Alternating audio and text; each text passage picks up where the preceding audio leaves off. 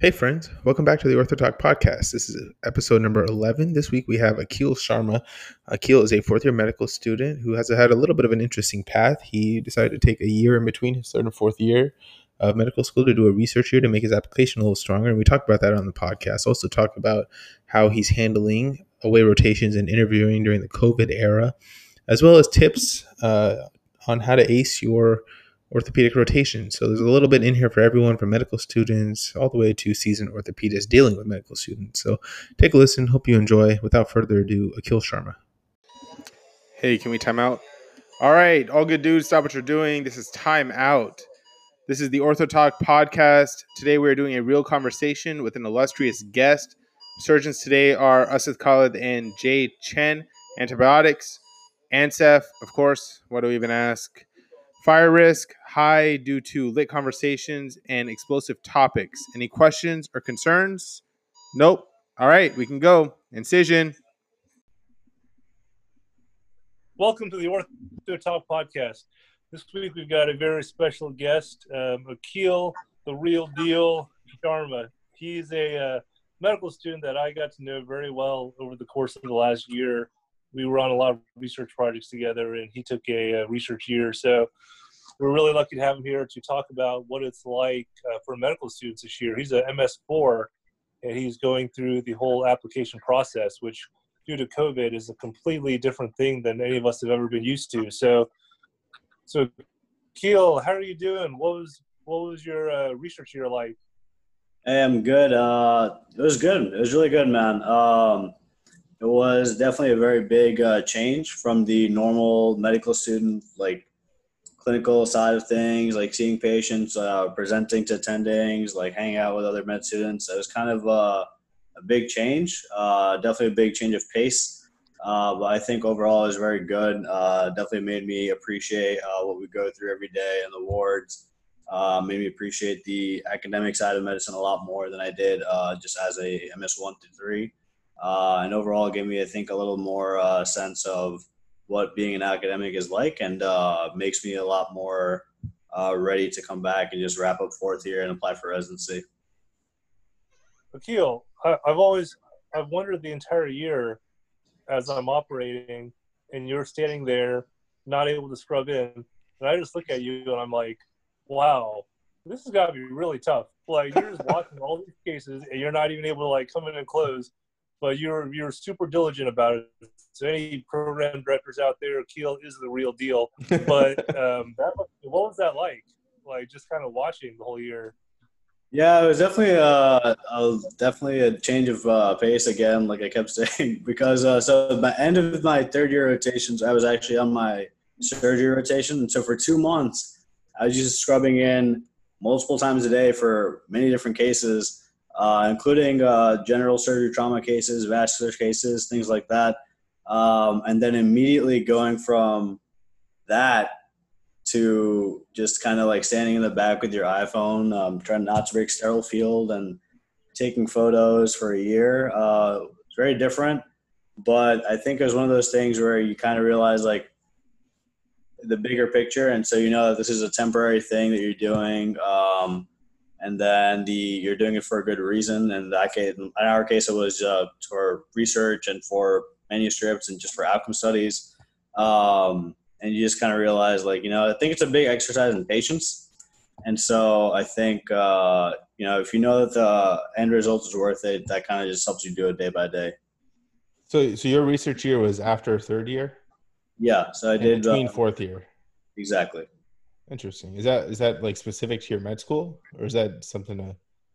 No. So I think this is a more and more common thing now where people want to get obviously their first years and then step one. Right. And while that's still kind of fresh in their head, jump into their clinical year, hold on to all that medical knowledge, go and do their clinical rotations. Mm-hmm. And then once you've made sure that you did your best in those 3 years, since fourth year is mostly geared toward application and kind of wrapping up the 3 or 4 core electives you have left, and that sort of creates a perfect opportunity in order to take a year off for whatever reason, whether it's on their degree or research or whatever.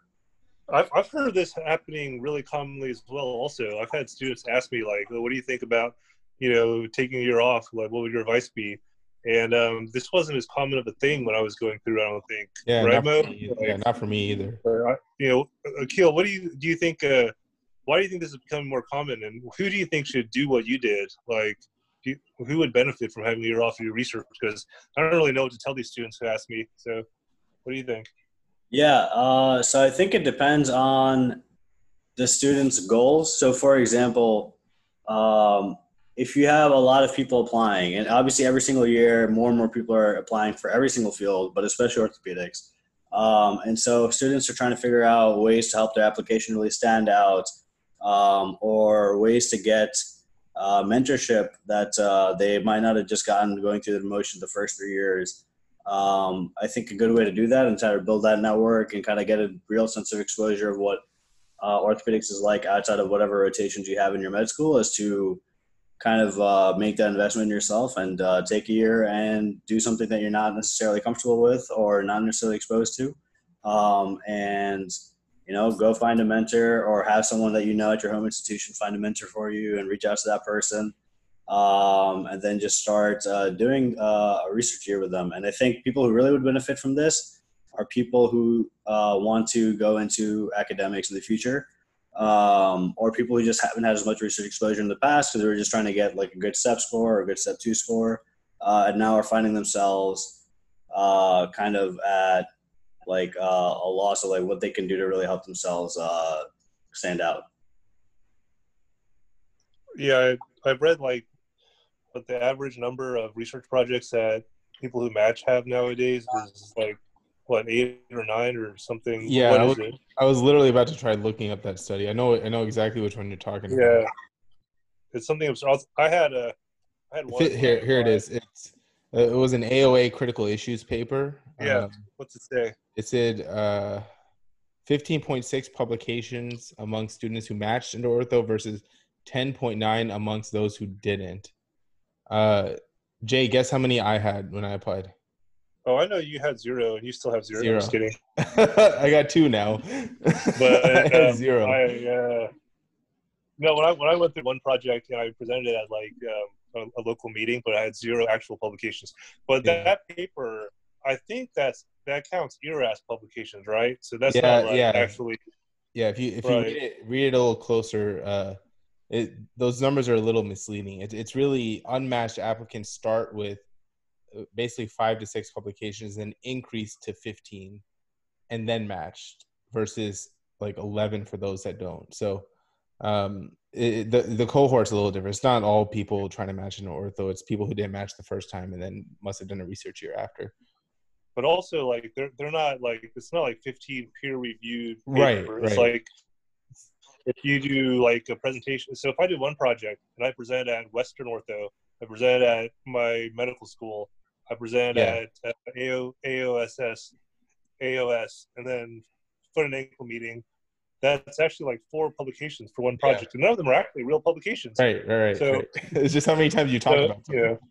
Yeah. So I've always, students who know this stat, who they think, oh my gosh, I've got to get 20 papers done. Really, you just get like a few done, and you just milk it by saying it everywhere, and that's what everyone seems to be doing. Yeah. So I don't think it's as crazy as that paper would suggest.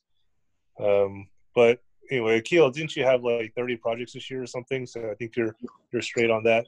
In terms of like overall projects, I think I had about 31 or 32. And then in terms of all the other numbers you're mentioning, like presentations or abstracts submitted or anything else that can qualify as a presentation or something, I think my numbers were almost double that. So it was there's definitely like what you're describing is like a sort of a game to like the whole system, and whether that's good or bad is up for anyone's discretion. But I think especially now that you're mentioning, because back when I started med school, I think the average number of overall publications and stuff like that for accepted applicants was closer to like 5 or 6. Yeah. And now it's almost double that, right? And so you see what I'm talking about with the landscape just changing all the time. Getting more and more competitive. And so I think everything is about trying to find whatever you can do to try to maximize your chances and get to grow your network that way. Yeah, when I applied, a lot of this stuff was more like checking the box, like Yeah. nobody, unless you're trying to get into like a HSS or something like that, nobody really cared how many publications you had as long as you did something, right? Nobody really cared what your GPA was as long as it was above something. But now Right. it's gotten crazy. Like it's pretty competitive. Yeah. No, I definitely wouldn't match if I had to apply again. Like, I mean, obviously my preparation would be different, but like, I don't know, with my application, it would not match this. Like, if I had to apply this cycle.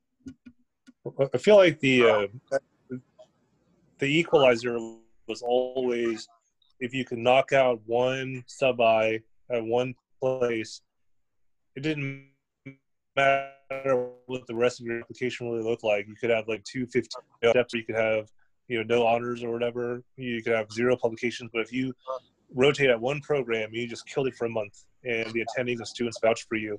That would be your golden ticket, and you only needed one. I know people that literally matched in orthopedics with only 2 interviews.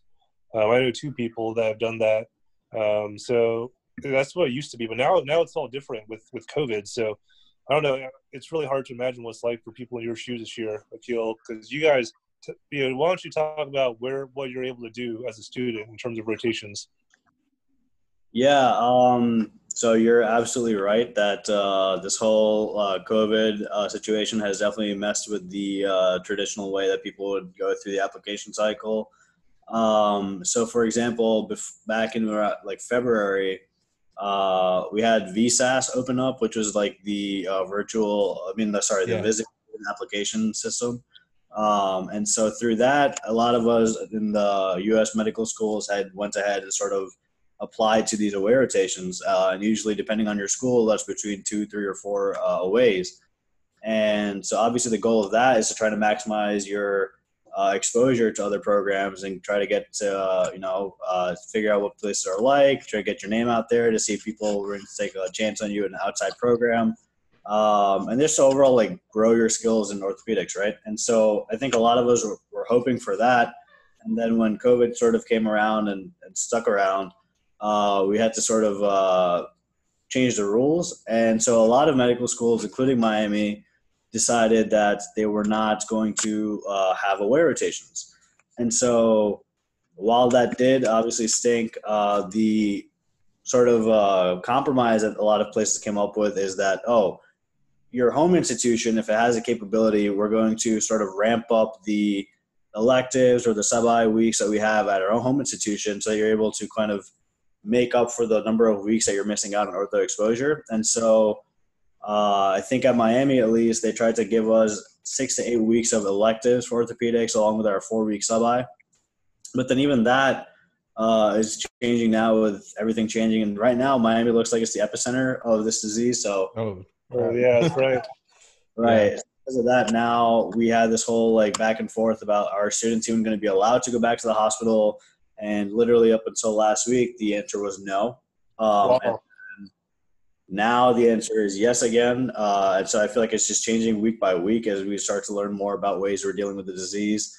And so now, just actually a few days ago, Miami reversed their policy and they're like, now you guys can go ahead and go on away rotations, except for a few, because now our schedule has fluctuated so much. A lot of us are rearranged everything on the assumption that we won't be having aways.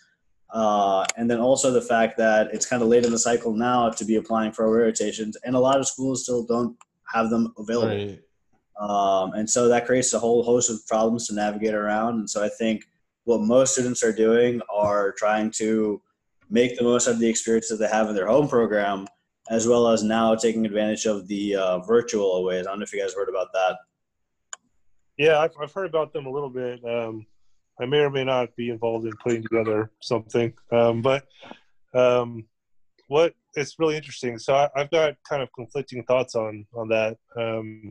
So here's what I kind of think. So before when I went through with Mo, we would do our home rotation maybe 2 or 3 months away. So we're looking at 3 or 4 months of orthopedics. We're going hard. I think the thought is that they're doing these virtual rotations or virtual meetings, whatever you want to call them, and a lot of programs them.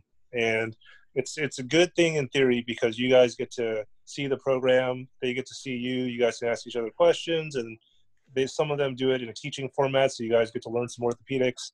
But then here's my main concern is that you guys are sitting at home. You guys are 3 months just at your program, but you guys are gonna have the pressure of that, and now there's additional pressure to be present at as many online meetings as you can.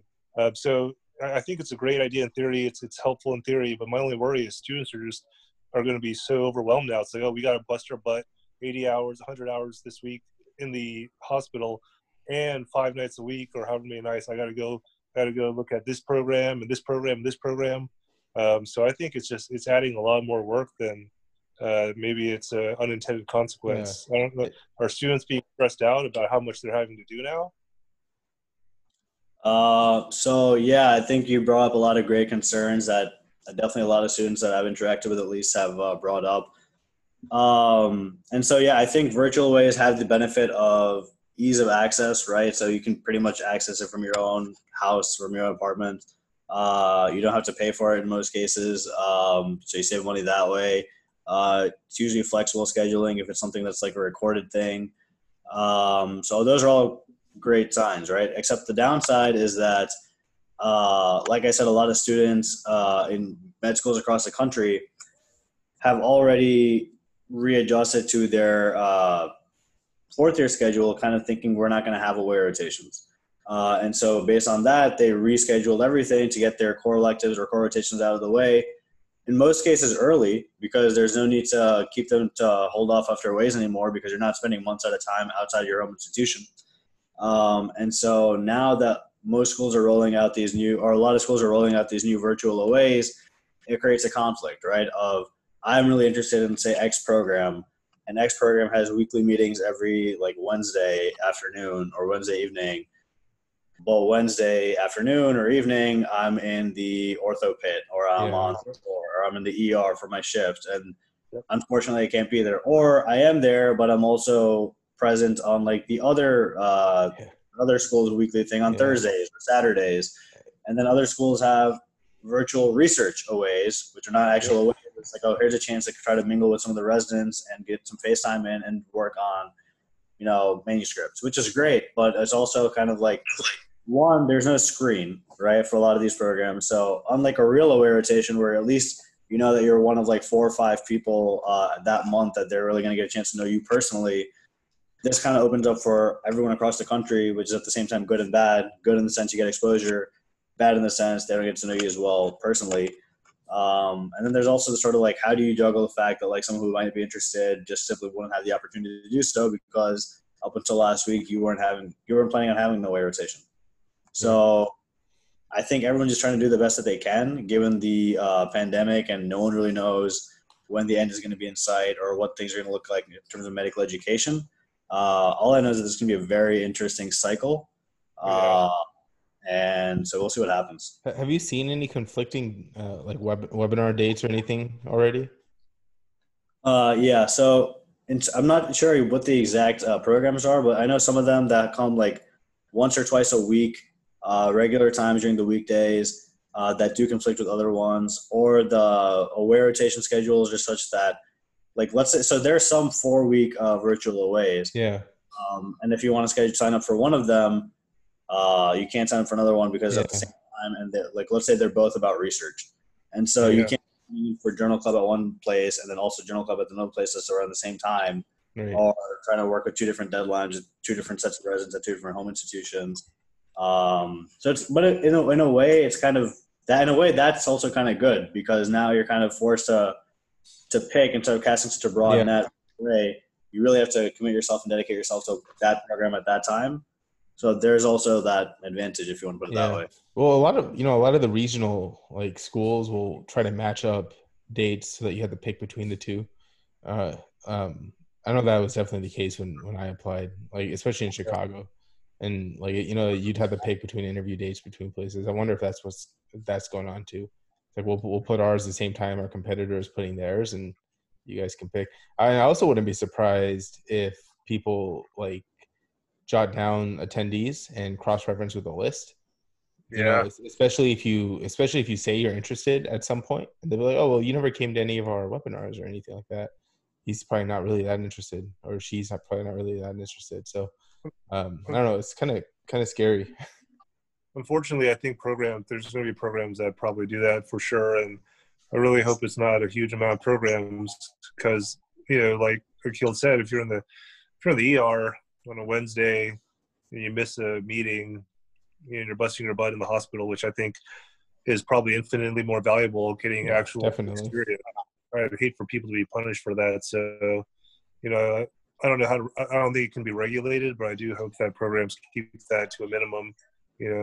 Like, I don't know. No, so going off of what you were talking about, Assad, I definitely think that that's a thing that a lot of programs need to be doing this year, in the sense that a lot of programs, from what I heard, might be trying to have similar interview dates such that you're going to kind of be forced to pick one over the other, which is good because I think another problem that we're going to face this application cycle is that because so many people have not had a chance to have an away rotation, I think they're going to be applying to a much larger number of programs than before because how else are you supposed to pick one applicant over the other if you never even met them? Right. Yeah. So I think, being more selective about which programs you can go to kind of makes a tougher screen, and sort of makes that job a little bit easier. And so I definitely think that that's something that we're going to see more of this year than in the past. So for you personally, what in this era, how are you judging programs and how are you judging, the things you would normally judge without actually being there? Like the culture of a program, the quality of the residents, the quality of the training, all that stuff. It's almost impossible to get an actual perception of this. Well, he wants to go to UTMB because he worked with me. He knows I'm a sick surgeon, so he wants to go where I went. Yeah, just listen to our last podcast. No, that's a great question. So yeah, I think that Jay's kind of right in the sense that this year more than ever, it just comes down to being able to ask people either that are peripherally or directly involved in some kind of program, like how they liked that program. So obviously this past year, I had a chance to meet 3 of the foot and ankle fellows, and they all went to different places for residency. They all were able to talk to me about what they like from their residency programs, whether or not they'd recommend it. Jay is a huge proponent of UTMB, so I actually do think I'll be applying there.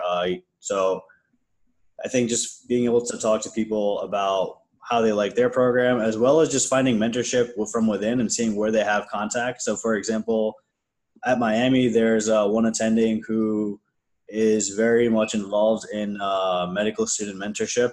And so he's actually the one who hooked me up with my attending at Duke, and sort of helped me create a contact that way.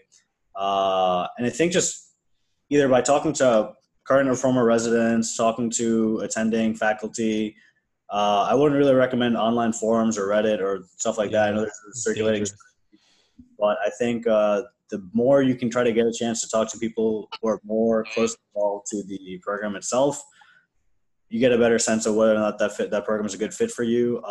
That being said, it's obviously not a perfect match. Like, you're not going to be able to get a sense of what the hospitals really like. You definitely don't get a sense of resident camaraderie, which I think is huge. Just by a one Zoom interview for a few hours on one day while you're sitting at home and they're sitting at home. Yep. But you got to just make the best out of what you can do. And I think, it's going to be interesting how people make their decisions. I think a lot of people are going to make their decisions just based on brand name or, knowing someone who went somewhere, stuff like that. Not necessarily the best way to make the decision, but I guess you're just going to do what you're going to do. It's got to be hard. How do you market yourself to a program? Like, conversely, how do you let them know about you? Yeah. And so I think a few ways, right? So obviously, if you're able to, one of the things you can do is sign up for those virtual aways. So some of them are more flexible in the sense that, like, you just sign up for their listserv.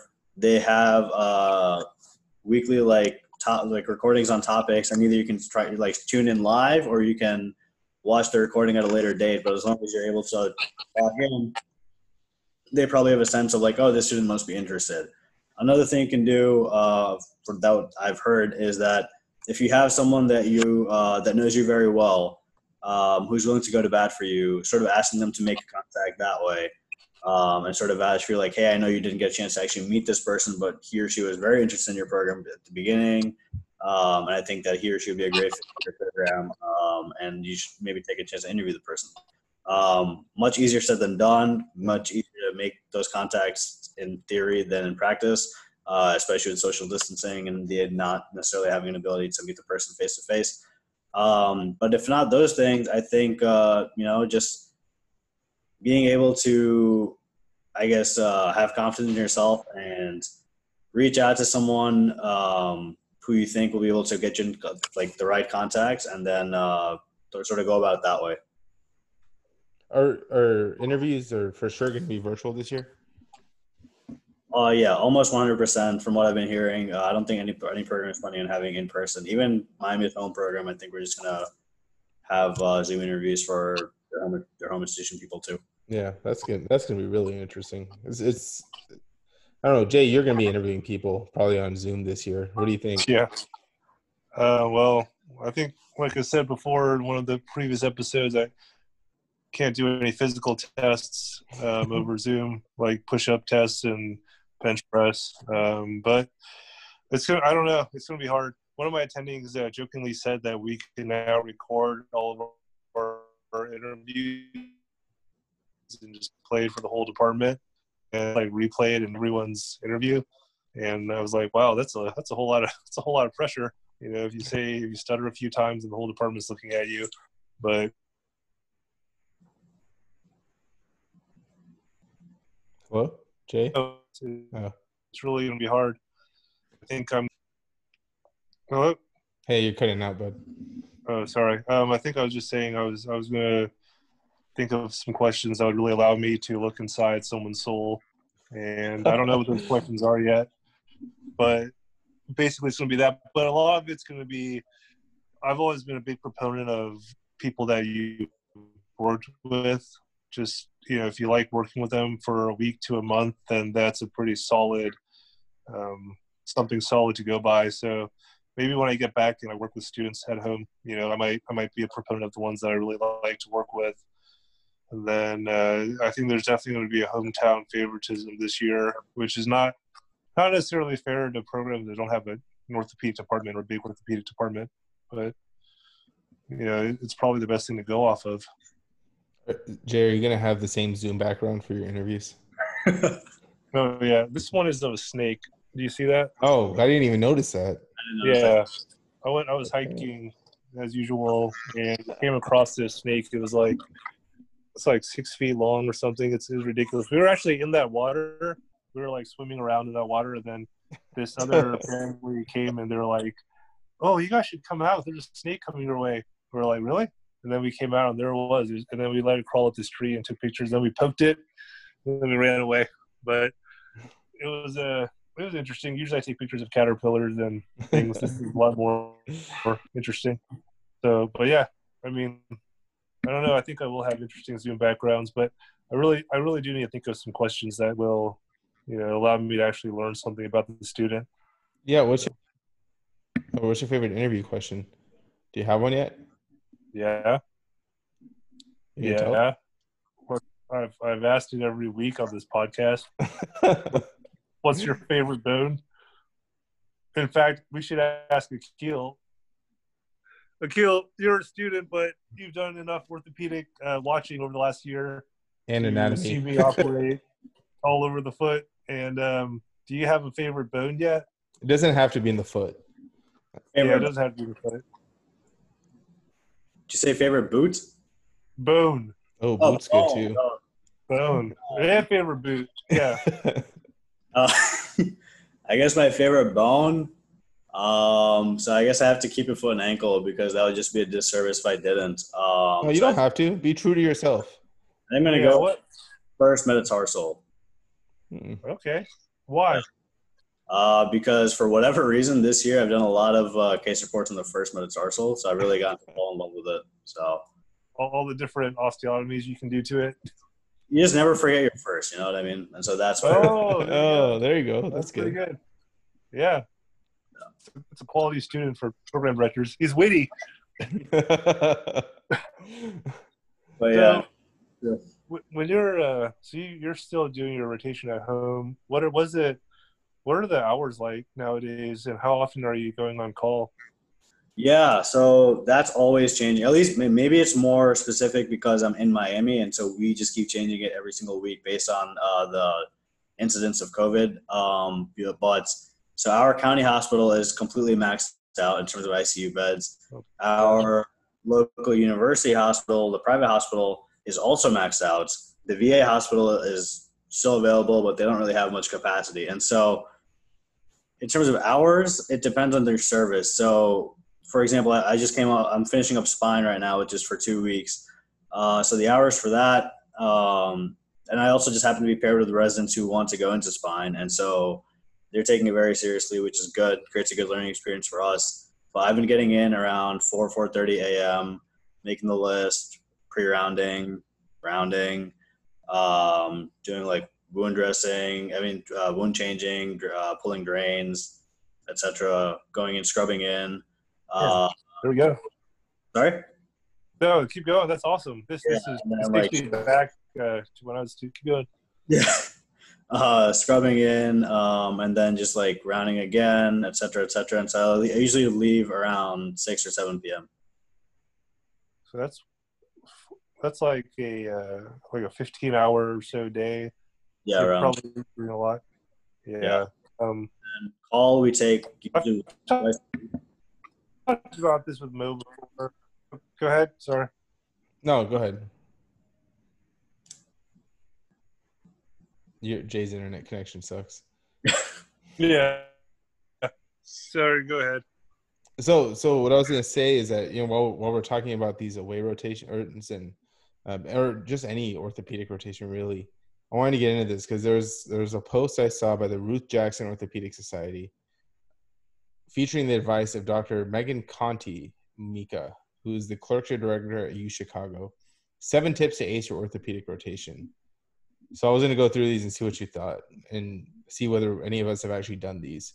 Number 1, show up early, stay late, which is basically what we were just saying. Just because your clinic hours ended doesn't mean the shift is done. There's so much more that can be learned. There's so many more experiences to be had. Check in with other surgeons and try to embrace the team mentality. You show up together, you leave together. Now, I mean, I guess that makes sense, right? You're usually there pretty early. I worked pretty late hours when I was on my aways. A lot of times when you're checking in with the other team, it's like, or other people, it's like a code word for, hey, can I go home now? It's like unspoken, but like, I'm trying to get out of here. Can I go? So I don't know. I usually didn't ask when at the end of the day, like, do you guys have anything for me to do? I would just kind of go sit there and say, hey, anything going on? And just sit and wait. And I don't know. What do you guys think? That's a good point, because that is kind of also what you say when you're trying to leave. Like, yeah, anything I can help with, one foot out the door. I think if you genuinely want to be helpful, you can go to the lounge and not say something generic like, is there anything I can help with? You could probably go up to individual people and ask, what are you working on? Is it something I can do? Or are there any more cases going on or something like that? Because clinic's probably done by then too, so there's not going to be any clinic. Or you could contact the day float, whoever's pulling the pager in the daytime, if it's still the daytime, and you could ask that person, like, hey, I'm done with my OR today, my attending's gone. I want to see if I can help you with some consults or something like that. So I think just something more specific rather than a general, does anyone need help? I think that's probably better to do. Yeah. So at least for like what we've been doing on our rotation sort of is, so we've been working till like 6 or 7 p.m. And usually around then the residents are kind of cognizant about, oh, you've been here all day, there's nothing else going on, like you guys should go home. And I think that kind of it's very resident dependent whether or not that's like like a test or whatever. But I think generally speaking, if you've been working long enough and you develop that kind of relationship with your resident, I think it's pretty safe to assume that if they're being honest, you are free to go home. But I think this is a kind of unique case for us too, because we have two residents who really want to go into spine right now that we're working with, the 2 and the 4. And so usually at the end of the day, they just start doing ortho bullets questions and just have us come on and try doing it with them. And so that's a great way to sort of get pimped at the end of the day, but also learn. And usually at the end of those questions, it's kind of like everyone leaves. At least the 4 leaves, and kind of stays and does whatever they need to do. And so I think like developing some kind of system like that, or like talking to the students who are on that rotation right before you and trying to like figure out the expectations of that service, really help you prep for that too. So that way, like day one, you come in knowing like they give you access to the list, so you're helpful right away, and then you know exactly how the service works, how the residents like to be presented to, the pace of clinic, things like that. And so I think doing yourself proper due diligence and really being proactive before you start that service is pays like huge benefits. How do you guys split call? Yeah, so we actually didn't even have call up until 2 weeks ago because they're trying to figure that out. But the way, so Miami is a very interesting situation because we have 18 of us applying. Yeah. Oh wow. And so the way we did it, I'm not sure how other institutions are going to do it, but we decided to limit it to only those students who are currently on orthopedic rotations. They will be the ones who are going to get like first dibs on doing taking call. And so currently, I think any given time, there's like 6 or 7 students on orthopedic rotation. And so we try to do roughly 1 student a week. And so, for example, mine is Sunday, and then I'll be on again next time, like Saturday or Sunday. Yeah, for us, I guess.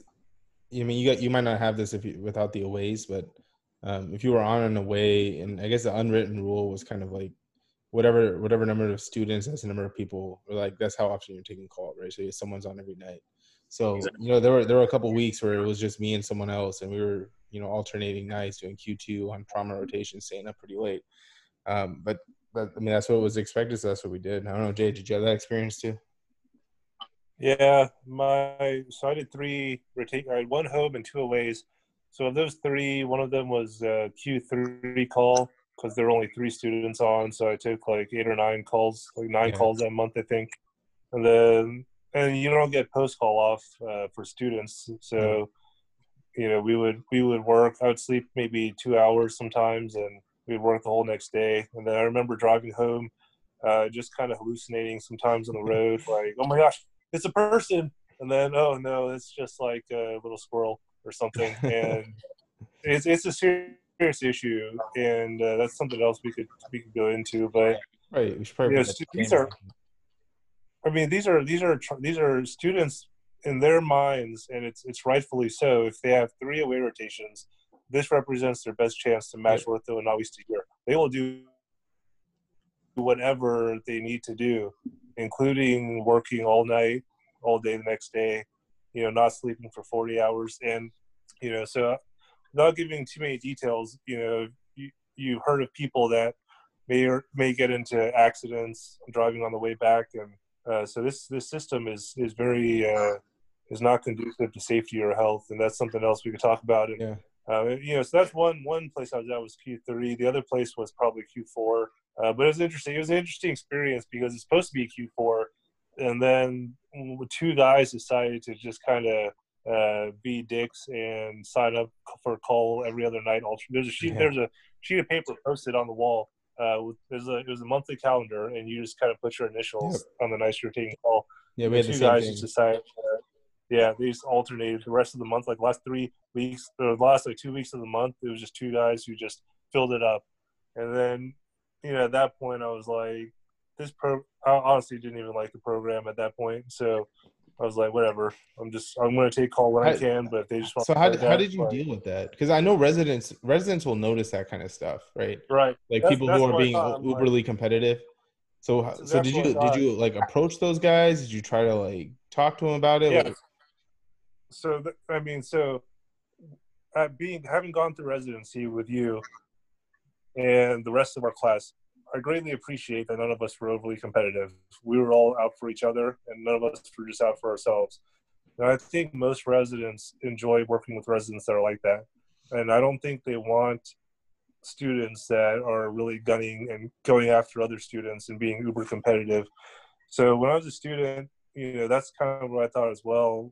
I didn't have the experience of going through residency, but I figured like that can't be good for two people to sign up for every night. So I think they left me one night a week or something. I don't remember, but whatever it wasn't a lot. And so I did go up to one of the students. I was like, hey, this isn't the way. This isn't a fair way to split it up. And I remember the student.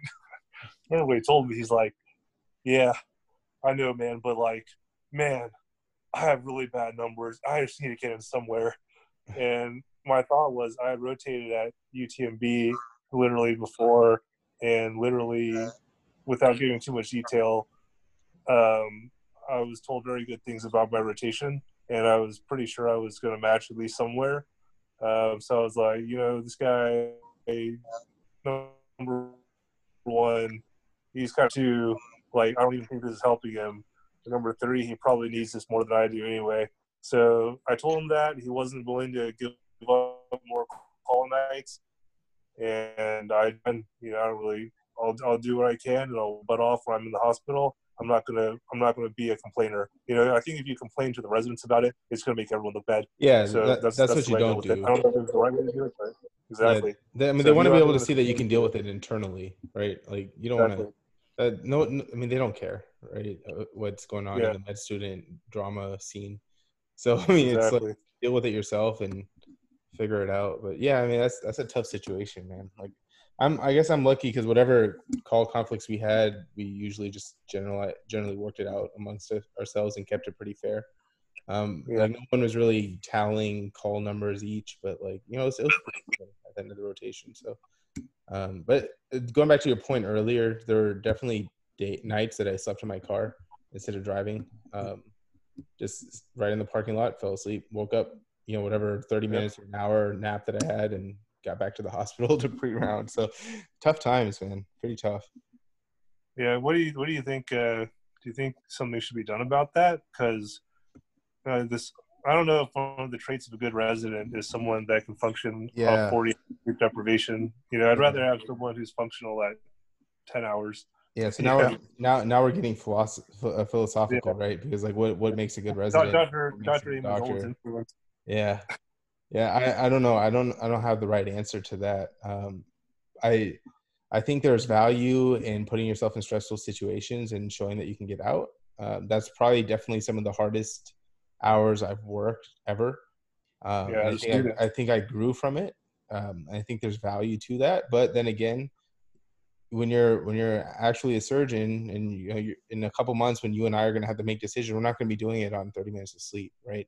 That's Yeah. borderline malpractice. So, um, we'll be well rested. We'll have all that. But then again, going through residency, there's times where you have to suck it up.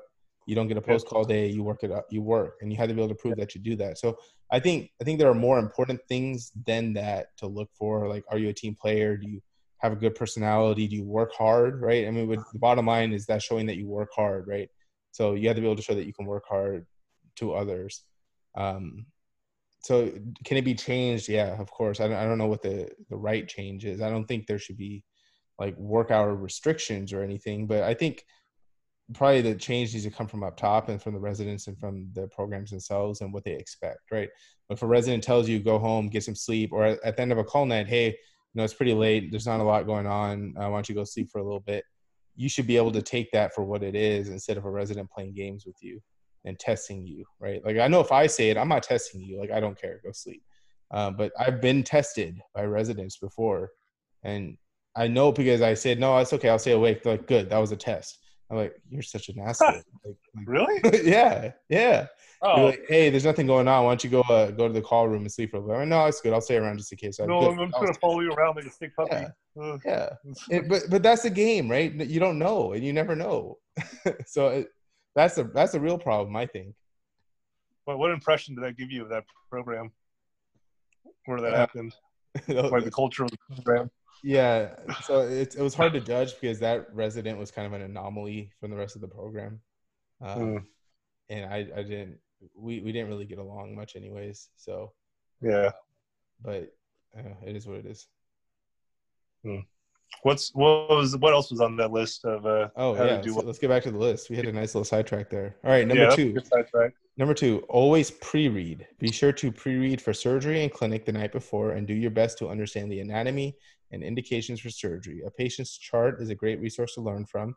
So when you enter a surgery, you should know why they're having surgery as well as a general idea of what's going to happen. You can always ask for reading material suggestions from those around you. So I guess my thoughts on this would be, yeah, you should pre-read, but question is, what do you pre-read? What resources are the best for students out in a way? What do you need to know? Yeah, those are my questions. What do you use, Akhil? What do you use to read? So I have obviously netters, which I think most med students and even residents use to prepare for certain fields. And then there's the Handbook of Fractures. I've also been kind of taking a look at that. And then there's a book called Orthopedic Secrets. It's a relatively new book, but it's very good. It's a good, like, short, like, concise summary.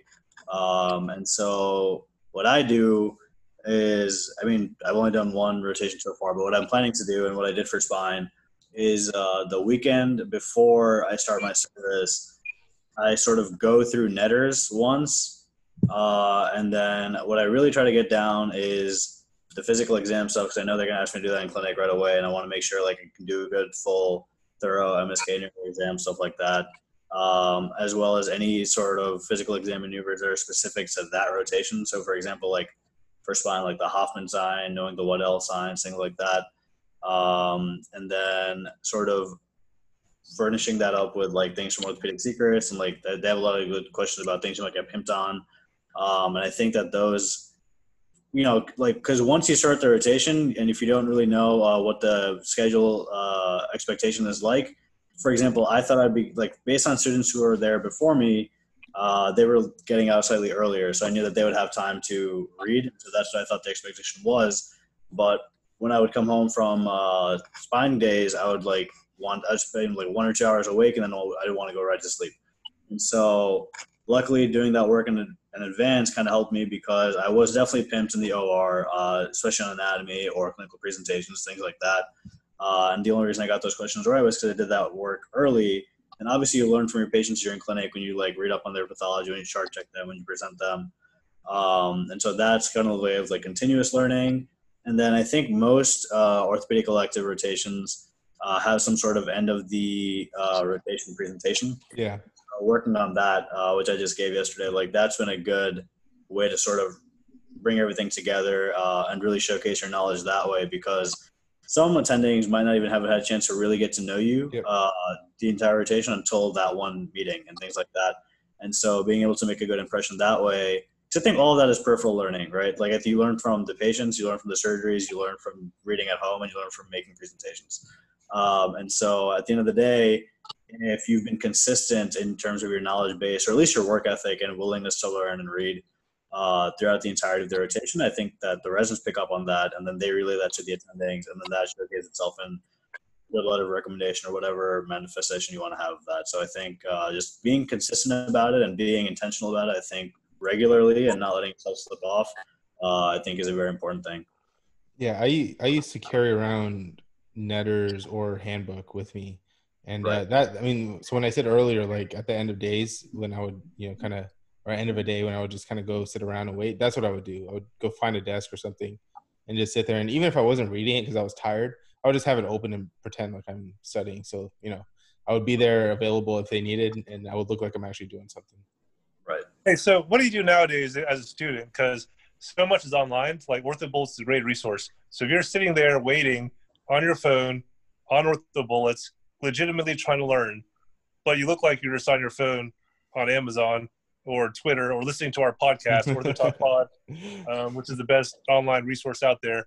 But, like, Definitely not. do students struggle? Like, oh, should I read OrthoBullets on my phone, or is it going to look like I'm slacking off? Or, I wonder if students wonder that.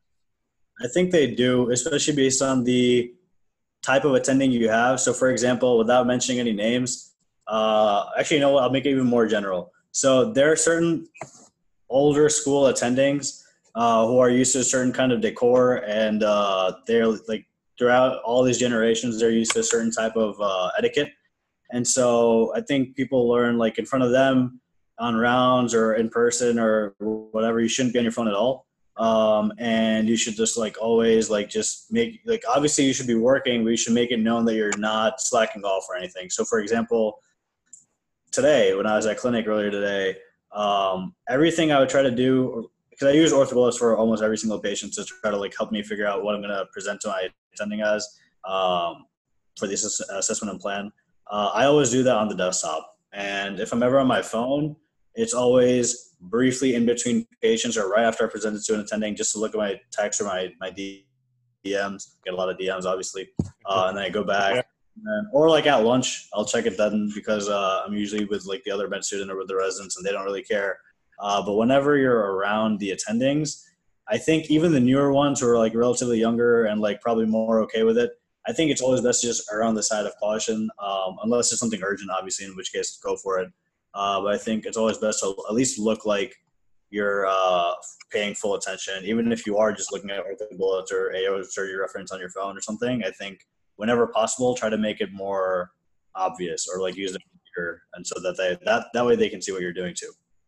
Nice. Yeah. So have a fake prop that you're reading. Perfect. Yeah, man. Great advice. Great advice. Yeah. My last thing I thought on this topic before we move on, I actually didn't like Netter's very much because Netter's anatomy has so much anatomy, and you're preparing for a certain case tomorrow. You don't even know what's important. There's basically every structure is on there. So what I liked was Hoppenfeld surgical approaches. If you know the approach you're going to do, that book's got everything you need to know about the approach anatomy-wise. And you mentioned the AO surgery reference for trauma cases. I thought that was a great resource as well. It covers the approach. It covers theory of fixation and reduction. It's got stuff on why bridge plate versus other types of plates and what's a lag screw, how does that work. It's just got all the basic stuff on there and very specific to the type of case you're planning. So those were, if I had to choose three references, it'd be those two plus ortho bullets. Were you carrying around Hoppenfeld's that giant ass textbook with you? I wouldn't carry it with me, but I would use it the night before to read the approach. I mean, if you want it as a prop, like, you know. Because I would totally judge you if I was a resident and you were carrying Hoppenfeld's. Yeah, well, I definitely didn't do that, but you judge me all the time anyway, so. All right. What's the next? Oh, what? No, I heard that too. Like a lot of people did recommend using Hoppenfeld, but I think there's a PDF or something you can find circulating. Well, OrthoBullets has a pretty good approach section too. If you're cramming on your phone, so they'll highlight on the, that's really what they're going to ask you is what nerve am I worried about here, or what is this that I'm trying to avoid. So that's what the PIM question is. All right, number 3, get involved! ! Do your best to be a team player, even though it might feel a bit awkward to be the low medical student. You're still an important part of the team. You're there to learn, so don't act like an outsider. Take the opportunity to get involved with patient care. What do we think? To me, that screams have ace wraps and split material ready and be ready to hold an arm or hold a leg while they're prepping. That's what that says to me. Do you think? So everyone's got different personalities. Some people are just more outgoing and bold than others. Everyone's first few weeks to months in the operating room is foreign and uncomfortable. I don't care who you are. It's a new environment. You're not born with the awareness of how to conduct yourself in an operating room. But there's certain people who have the personality to be more bold, to run up there and hold the leg, or to run up there and help position the patient. And for other people, it takes longer just because of their personality style. Is that something that should be considered when you're judging them? Because obviously you want the student who's helpful. You want the one that 100%. You all had students that are too helpful. That's the one you want. Like for example, I was covering a football game. Jay, you might have been at this football game. Oh yeah, we were there. Yeah, we were covering a football game, and I had covered a few of these before. This was when we were Chiefs, I think, right? I covered the last year, so I knew the trainers, I knew the players and stuff. And I was pretty much the only one, the most senior person there. Attending wasn't there. Player gets injured, goes down. I go out there with the trainers. Med student who was not with us, I think it was with the family medicine side of things, starts running onto the field, sees the guy like grabbing his ankle, and says, "Oh, that's terrible," and like just freaks the guy out. And we had to. I didn't yell at him, but the family medicine people had to tell them to yell at him. but yeah, you can definitely be too helpful. Definitely too helpful. Yeah. So That kind of goes to number 4. Number 4 is read the room. Asking questions is an extremely important part of learning, but make sure you ask them at the right time. Surgery going awry, residents looking stressed, maybe save your questions for later. Basically, don't be annoying, right? So that's the real question: is how are you personable without being annoying? And the real answer is that line changes based on who you're talking to, right? Some people just don't have a threshold. What's that, Jay? Yeah. No, I was just gonna say this is like probably one of the most important skills you can have, and it's And the the EQ that hardest. people talk about, and the hardest.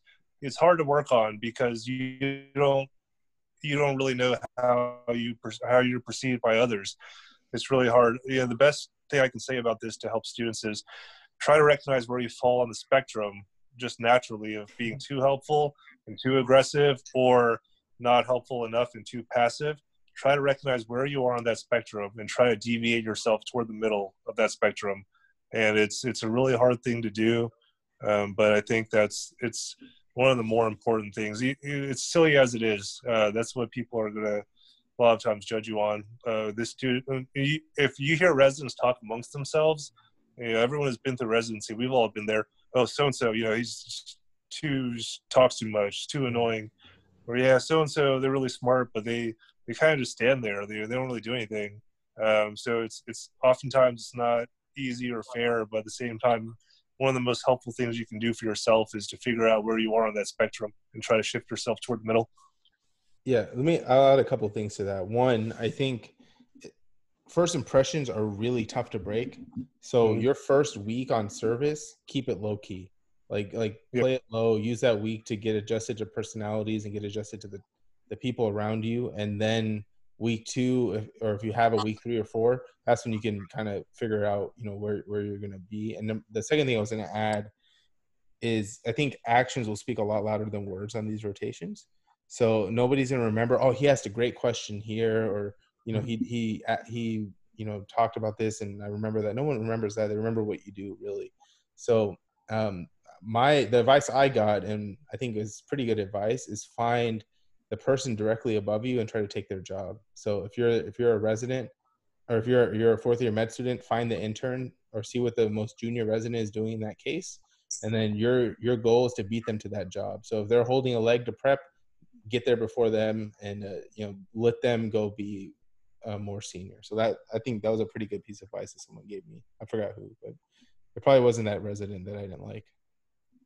And then I think just quickly going off of what Jay was saying, I think one way you can gauge as a med student, because it is very difficult, I think, for a lot of the med students to be so self-aware and introspective that they know exactly where they fall on that spectrum. Because everyone likes to think that they're the best thing ever,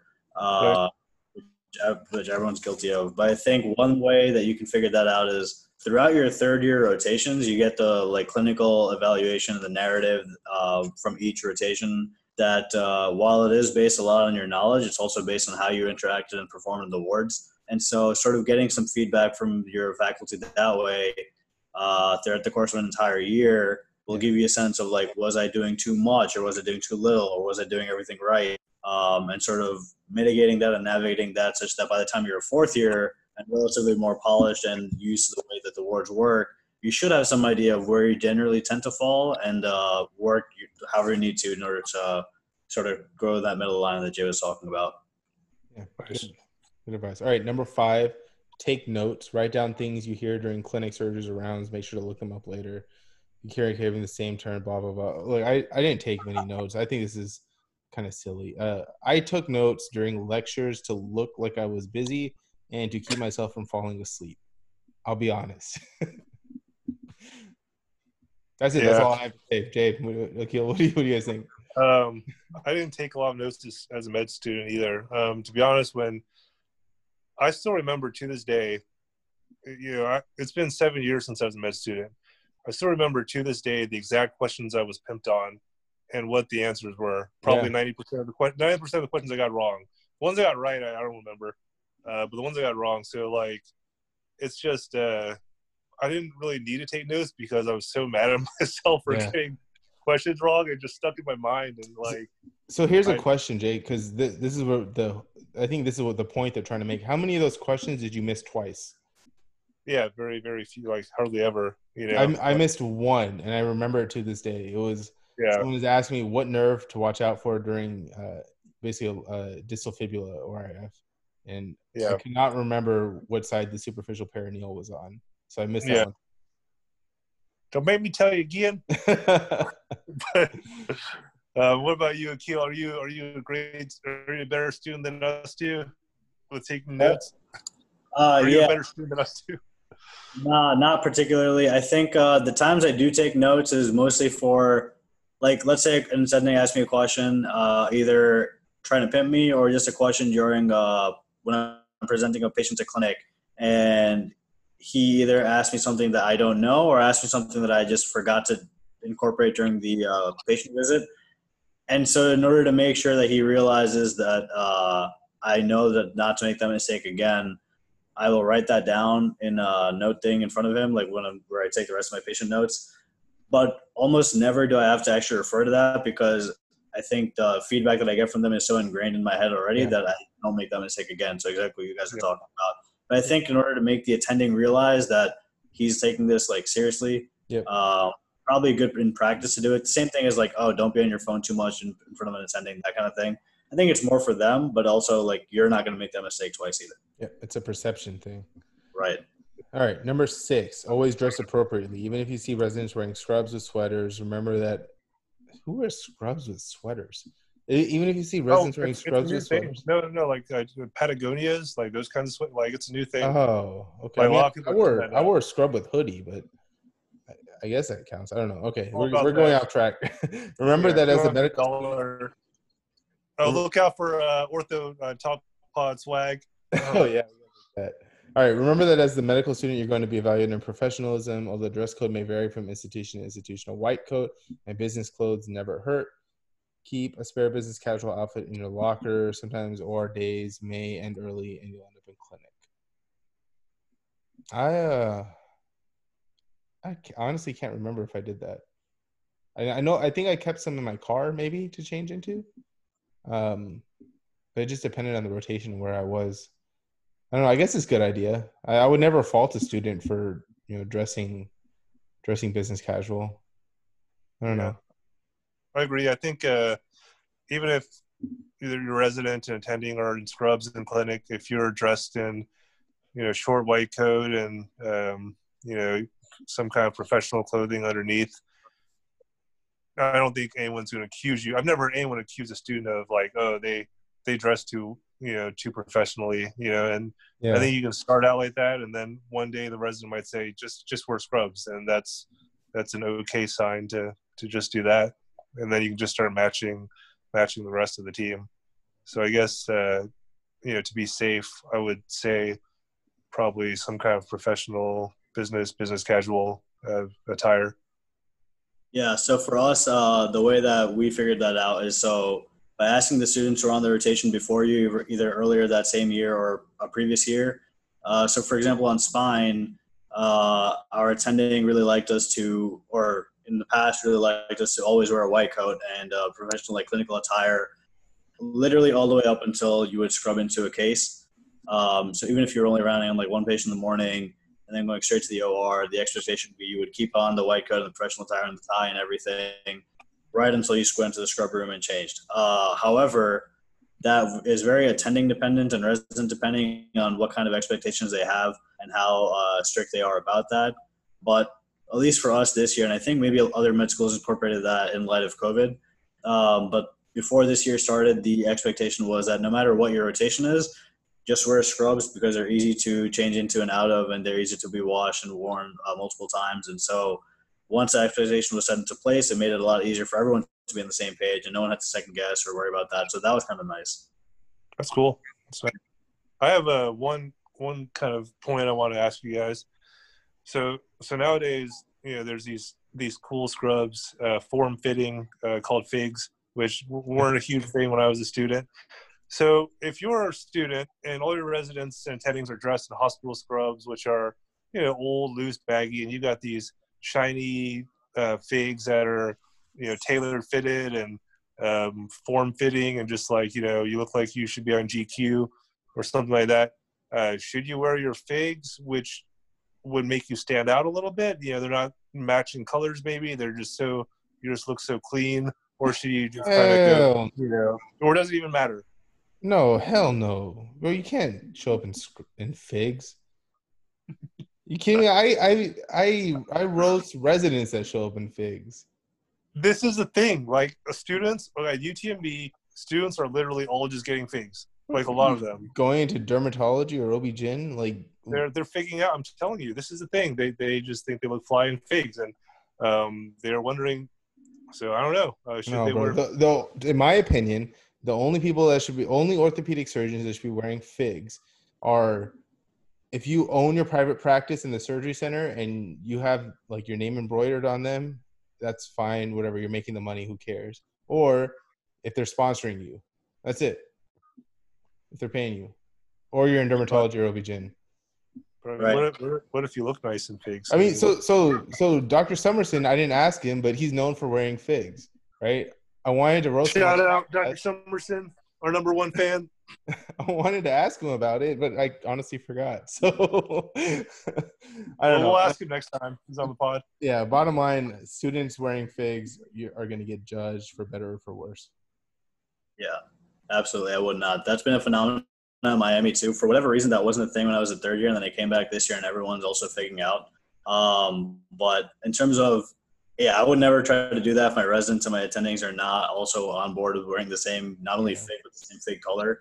I just think it's full form. I think I would much rather if the residents shine and look better than me, which isn't hard. But then I would just choose to just wear whatever the hospital scrubs are because that's just safer. Yeah, you don't want to be remembered for the guy who wore figs. You want to be remembered for being a good student and fitting in. One thing I will recommend though, because he already graduated, he's in residency now. But one of my friends when I was in third year, when he was on his ortho rotation, he was super buff, probably still is. And what he would do is so he would just order medium scrubs, even though he's huge, and that would be like sort of his form fitting kind of thing. It wasn't exactly the best move because a lot of people were kind of off put by that, but at least it was better than wearing figs. He was still wearing hospital scrubs; it just was so tight on him. For whatever. Is he on this podcast? No, he's not. He's not. That move is only pulled off properly by a true professional, really jacked person. So that's probably why it wasn't well received. He probably wasn't as buff as he needed to be. I agree. That wasn't me.